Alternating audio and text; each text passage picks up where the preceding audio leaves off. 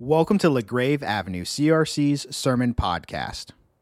Like the Israelites, we sometimes forget that God is our helper and has done great things for us. And also like the Israelites, we need to take a moment and remember these things. The Israelites spent time building piles of stone called Ebenezer's.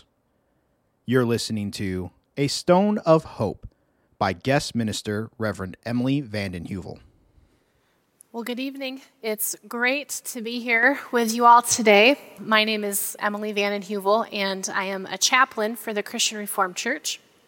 And like Pastor Peter had said, my work is with Reframe Ministries, and I am the prayer team coordinator and the pastoral care supervisor. And my work is interesting in that I still get to do chaplaincy work, but I do it all online. I send people emails, and I talk to people on the phone. And so it's been an interesting transition to move from the work that I had done previously for quite a few years, was the chaplain at Wedgwood Christian Services. And so I'm really delighted to be here with you this evening and to share the word with you.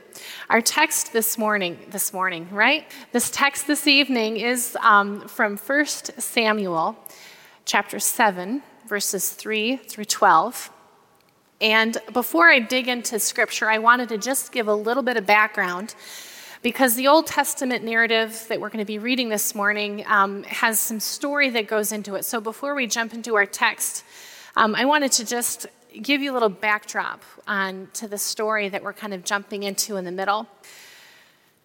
And so the people of God, the people of Israel, had fallen into wickedness and sin and disobedience. And this 1 Samuel is the start of the prophet Samuel's call to ministry and his leadership and how he was dedicated into service. And the people of God, the people of Israel, are proving to be quite a challenge. They're disobedient, they are following idols, and this general sense of God is fairly absent from their lives and from how they're living. And so the Israelites kind of know they're sinning, they know what's going on, and they kind of don't care. And so they're going up to battle. We read about in the first chapter 4, we read about how the Israelites are going into battle with the Philistines. And they decide, we should take the Ark of the Covenant, because they'd seen it brought into battle before, and these amazing victories happen. We'll bring this Ark of the Covenant with us because God has to come too. And so they had seen the ark win before, so foolishly, arrogantly, the people of Israel take the ark into this battle, and an utter defeat happens, and the ark is stolen by the Philistines. And so it's a disaster. So the Philistines take this great Ark of the Covenant, and they've heard about its reputation. So they're very excited about that they get to take this Ark of the Covenant. So they put the ark in their temple next to their statue, their idol Dagon. And the next day they go in there, and this huge statue is just fallen on its face and broken into pieces. And there's stories of people that live around the place where the Philistine temple was, got really sick. So all of 7 months, Scripture tells us, the Philistines had the Ark of the Covenant. The Ark of the Covenant took care of itself, and the Philistines were very quick to say, we don't want this anymore, you guys take it back. So they sent it back to the people of Israel, and it sat guarded. And so we have this time of 20 years where the people are still disobedient, they're selfish, they're arrogant, but there's this sense of loss. And we jump into this story now in chapter 7, starting at verse 3. So then all the people of Israel turned back to the Lord. So Samuel said to all the Israelites, if you are returning to the Lord with all your hearts, then rid yourself of the foreign gods and the Asherahs, and commit yourself to the Lord and serve him only. And he will deliver you out of the hands of the Philistines. So the Israelites put away their Baals and their Asherahs and served the Lord only. Then Samuel said, assemble all Israel at Mizpah, and I will intercede with the Lord for you. When they had assembled at Mizpah, they drew water and poured it out before the Lord. And on that day they fasted, and there they confessed, "We have all sinned against the Lord." Now Samuel was serving as leader of Israel at Mizpah. When the Philistines heard that Israel had assembled in Mizpah, the rulers of the Philistines came upon to attack them. And when the Israelites heard of it, they were afraid because the Philistines, they said to Samuel, "Do not stop crying out to the Lord our God for us, that he may rescue us from the hands of the Philistines." Then Samuel took a suckling lamb and sacrificed it as a whole burnt offering to the Lord. He cried out to the Lord on Israel's behalf, and the Lord answered him. When Samuel was sacrificing the burnt offering, the Philistines drew near and engaged in Israel in battle. But that day, the Lord thundered with a loud thunder against the Philistines and threw them into such a panic that they were routed before the Israelites. The men of Israel rushed out of Mizpah and pursued the Philistines, slaughtering them along the way to a point below Beth-kar. Then Samuel took a stone and set it up between Mizpah and Shen. He named it Ebenezer, saying, "Thus far the Lord has helped us." This is the word of the Lord. So we have this interesting geography lesson. We have this place at Mizpah. And Mizpah is where the Ark of the Covenant was stolen from the Philistines. This place at Mizpah is also the location where Samuel led the people to do this place of worship and fasting and lament. And it's also the same place where the Israelites defeat the Philistines. But the Israelites were deep in sin, and they knew it. They were worshiping idols. They were neglecting the tasks and duties that God had asked them to do. Their true dedication to God was just an afterthought. So Israel was under this mistaken assumption that God would be present as long as they had possession of the Ark of the Covenant. They had seen it used in battle before, and however, this foolish reliance led to defeat, since no confidence was actually rightly placed in God. They trusted the object. They didn't trust God. So the ark was taken, and the Philistines had possession for those 7 months. So they knew, even after the ark was returned, there's a sense of angst and unsettledness that we read in the text. The people just knew it wasn't quite right. The Philistines were just there. They had the ark, but it was under guard, and there was the sense that things weren't quite right. So the people of God did not recognize their own helplessness. We don't recognize our helplessness oftentimes either. Though we might not have Baal statues or Asherahs in our front yards, but our culture tells us we have everything we need to make it work, to make it happen. Tie yourselves up and bring yourselves up by the bootstraps. You have it in you. Believe in yourself hard enough. We have bookstores that are full of self-help guides. We have this message that we see on the social media that if you have this gym membership or you have this piece of gym equipment, it will make you feel so good. Just got to work out harder. Or we have the sense of if you work hard enough and you have this powerful career, the wealth and the influence will make your heart feel better. So none of those things are inherently bad, but they can so easily become idols because we end up putting all of our dependence on them.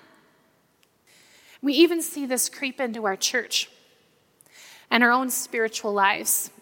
Chad Napier writes this: "We, Christians, often find ourselves guilty of the reliance on superstition, formality, the worship of external symbols in times of spiritual stagnancy, turmoil, or discontent. We may justify and reason our actions under the pretext of, this is just the way we've always done things." So there's not real intentional thought that's put into our decisions. And I think a really good example of how we can idolize things in our lives instead of God is this huge trend of self-care.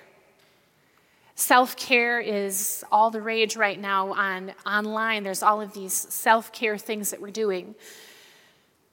And people are coping with the impacts of the pandemic. Self-care is really important. Self-care is a good tool to manage stress, anxiety, seasons of difficulty. It's taking care of your body, physical body. It's taking care of your mind, rest and leisure, exercise. All of those things are important. But self-care can so easily become an idol. When we have all this unsettledness in our hearts, we hold it into our bodies, and we think, well, maybe I need to just do more leisure time, or I need to buy this facial, or I need to do 10 more push-ups, or I need to change my diet and have clean eating, or spend 20 more minutes a day on positive thinking will make all my problems go away. So self-care itself can become this dangerous idol of distraction. We can either fall into the trap of distracting ourselves from dealing with a pretty major unconfessed sin, or maybe ignoring a major mental health issue that we need to address with a professional. I can do it myself. I can pray hard enough. I'll go to church twice on Sunday. I'll do all the things I'm supposed to do. If I say the right kinds of prayers, then God has to listen to me. So we walk into murky waters here. Sometimes God can feel silent because of our own arrogance and our own disobedience. We fill our lives with noise. And we cry out, sometimes though, we live into our faith. We are actively confessing and we cry out to God, and it feels like we're speaking into silence. If you're in that space right now, reach out to someone. In my 12 years of working at Wedgwood, was surrounded by innocent children who had been processing and dealing with unspeakable trauma and brokenness, and I never had a good answer for why.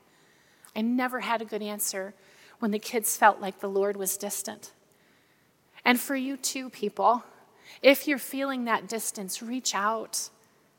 I have no answers. I've gone to seminary, I've had lots of training, I have lots of experience, and I still don't have any answers about why. But that's the whole point of being in this community together. You and I can rely and lean on each other and support each other. So I wonder sometimes if we use our prayers like the Israelites used the ark. The Israelites just assumed that if they brought the ark into this battle that they would win.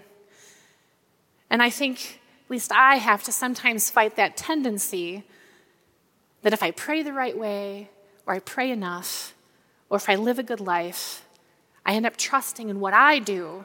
I trust in what I say to make God give me the things that I want. But we see here in this section in Samuel that God is present.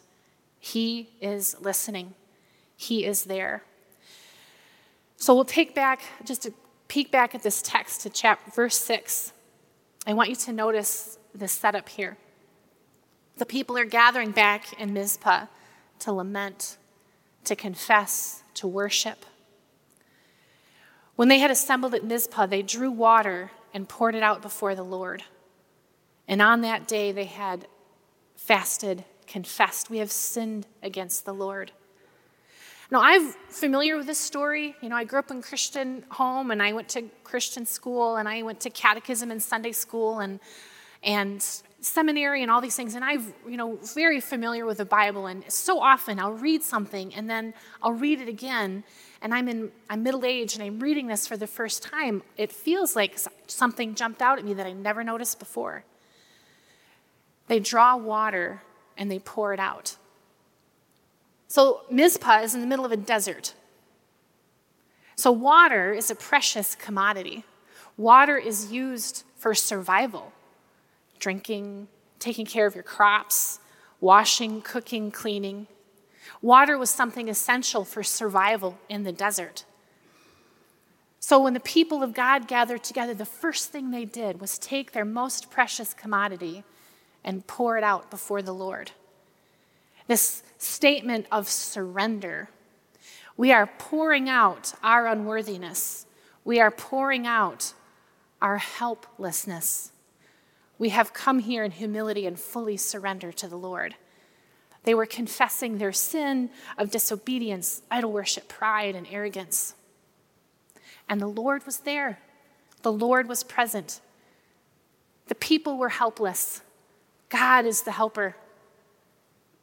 So then the story gets even more interesting, where the Philistines hear that all the people of Israel are gathered together in Mizpah, and they're fasting and they're worshiping. They are not there ready to fight. They don't have their weapons. They are there at a place of worship. They're vulnerable. So the Philistines are like, we have a great opportunity here. We can wipe all these people out. So the people of Israel hear that the Philistine army is coming to get them all. And again, in this sense of utter helplessness, total surrender to the Lord, they're like, Samuel, plead our case before God. And God shows up. So this place at Mizpah is a place of loss and sorrow. It's a place of repentance and lament. And now it's a place of victory. So Samuel erects a stone and calls it Ebenezer. Thus far, the Lord has helped us. Literally translated, Ebenezer means the stone of help. God is our stone of help. Trusting in anyone or anything other than Jesus Christ leads to heartbreak and failure. God acts first. We are helpless without him. He is our helper. One of my favorite passages that really solidifies this truth is Romans chapter 8, verses 38 and 39. For I am convinced that neither death nor life, neither angels nor demons, neither the present nor the future, nor any powers, neither height nor depth, nor anything else in all of creation will be able to separate us from the love of God that is in Christ Jesus our Lord. Jesus Christ has saved us completely from our sin. We still live in a world that's tainted with sin. We are not captive by our sin. We are free, but we still have to deal with the consequences of living in a broken, sinful world and being surrounded by broken, sinful people. But our status before the Lord will never change. Our Ebenezer is with us. Our stone of help is here. He is faithful to forgive, faithful to grant us mercy and provide guidance. We have been set free from being miserable creatures, and we need to live into that forgiveness, and we need to live into that grace. The challenge for each of us, though, is to live into that forgiveness and to own into that helpfulness that God provides, even when our world is falling apart. Like the Israelites poured out the water, they offered total surrender. What is it that I have to surrender? What do you have to surrender? What are you holding on to? What idol of distraction is keeping you from experiencing and living into God's unconditional grace and acceptance? Sometimes it can feel silent and distant because of our disobedience and unconfessed sin, but silence still comes even when we have repented and trusted. Peter Gehrig is a pastor from the UK, and he's written some wonderful books on prayer. And one of my favorite books he's written is called God on Mute. And he spends a whole book talking about how do we understand unanswered prayer. And this is what he says about unanswered prayer. He said one of the many things, but he says, Christian witness and our ultimate hope is not merely a miraculous succession of miraculous escapes from all human affliction. Rather, it is a joy of a deepening relationship with a man of sorrows, familiar with suffering that we read about in Isaiah 53, who loves us and lives in us. This book, God on Mute, talks about when we have good theology, it allows us to have space for suffering because with it our faith is more resilient. So often in my work at Reframe, I get to offer pastoral care to people who are all over the world, English speakers primarily. And Reframe, for those of you that aren't familiar, used to be called the Back to God Hour. And so the Today devotional is one of the things that we publish. So Reframe has always had a very robust pastoral care response system. So back in the day, before the internet, when it was a TV show and a radio show, they'd have pastors on standby answering the phones to talk to people. Well, with the internet, people's needs got to be so big that they decided it was good, instead of having volunteer ministers, to actually pay someone, a staff person, minister, to do this. So that's my job. I get about 100 to 150 prayer requests each week from people all over the world. And a lot of these people are reading the Today or using Reframe Ministries materials because they're not connected to church for a variety of reasons, or these are people that are just continuing to grow in their faith. So I get prayer requests from all over the world, and I respond to every single one. And so often, people are filled with heartbreak and sorrow. So I had shared this idea of Ebenezer with these people who write in and ask for prayer requests. And I'd gotten some interesting responses. Because another big piece of what I do is there's people, brothers and sisters in Christ from all over the world that are part of this prayer team. So there are people who have said, we know that there's people who are asking for prayer, but we want to pray for them too. So then each week I send out a list of prayer requests. I think right now we're at over 8,000 people all over the world. I get to send these prayer requests out to these people and say, this is how you can pray for them. And so I had shared with them this idea of Ebenezer, about how God is our helper in the midst of our defeat and our lament and our victory. And where have you seen God the helper? Where could you set up an Ebenezer stone? So there's a response I wanted to share with you from a woman named Beth. And Beth is someone who regularly contributes prayer requests, but she's also one who's part of this prayer team. And so a few months back, she had asked us to pray for her husband, who was dying. She was praying for a miracle. And then the prayers changed. The requests changed. She had said that her husband, Henry, was going into hospice. And her prayer was just that God would be with her in that space. A few weeks ago, when I had shared this idea of an Ebenezer stone for our prayer time, she responded with this. I have a big Ebenezer, Pastor Emily. Today, it is 1 month ago that the Lord took home my dear husband, Henry. God, Yahweh, is my rock, my Ebenezer. I hold on to him, and I find my daily strength. Henry, my dear husband, has received his healing, just not in the way we expected. He is now with the Lord. My prayer was that I would be able to hold him in my arms the moment the Lord would take him into his arms. My prayer was answered. I was holding Henry close when he took his final breath. I will miss him terribly, but I am not sorrowing without hope. I so appreciate Beth sharing that story of her Ebenezer with me. God is always listening, always loving. He's always there. We are utterly dependent on him for our salvation. We love and trust him in our defeat because we know he has the final victory. We are helpless. God is our helper. So the concept of Ebenezer is something my family and I have tried something different with. So we have had some experiences over the last few years to do some traveling. We like to be outdoors, and on our hikes, we will take rocks that we find, stones or shells, and we'll stick them in our pockets. And as we're pulling stones into our pockets, we give ourselves a task. Let's come together at the perfect spot, and we're going to, as a family, thank God for being faithful God. So we have our rocks, and then we end up finding a really pretty spot, and we'll each take turns stacking the rocks on top of each other.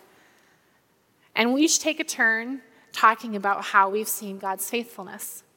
So this summer, we had the opportunity to go out to the East Coast. And we were just doing a little tour, and we were in a rental car and sort of kind of had plans, but just wanted to get out and see the beauty. And we kind of turned this corner, and then all of a sudden, there was this really amazing beach right off the highway in Rhode Island. And we stopped, and we ended up spending the whole day there exploring in the tide pools. And while we're doing that, I see the kids putting stones in their pockets and shells, and so we find this pretty spot. And we decide to spend that time together as a family and remember how God has kept us safe. So we start stacking the rocks. So we thank God for the beauty and the creation, our safe travels.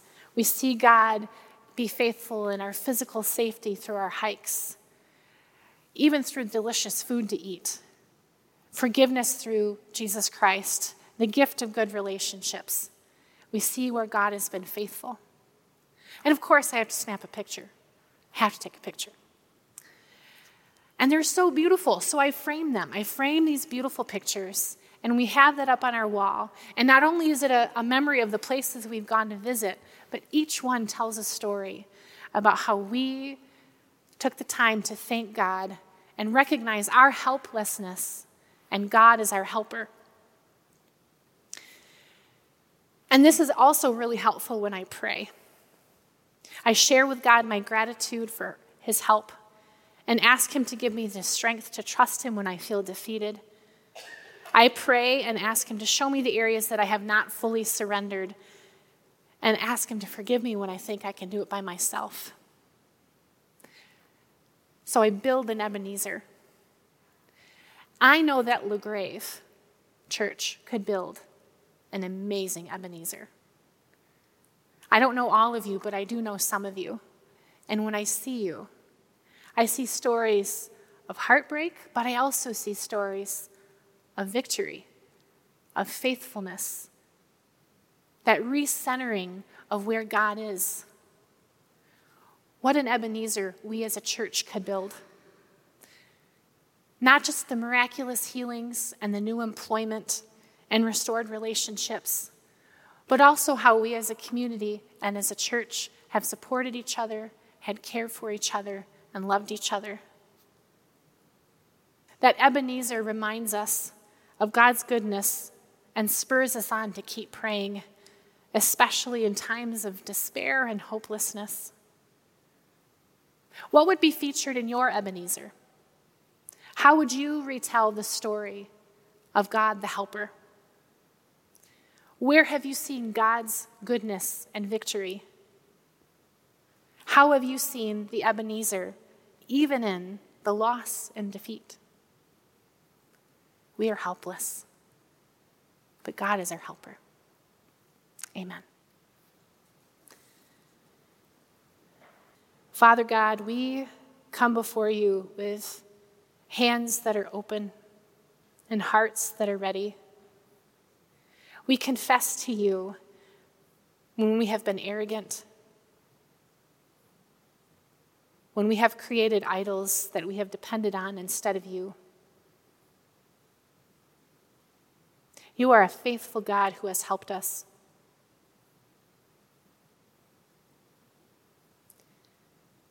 And Father God, I pray that each one of us can see your faithfulness and see how you have been our helper, even in the heartbreak.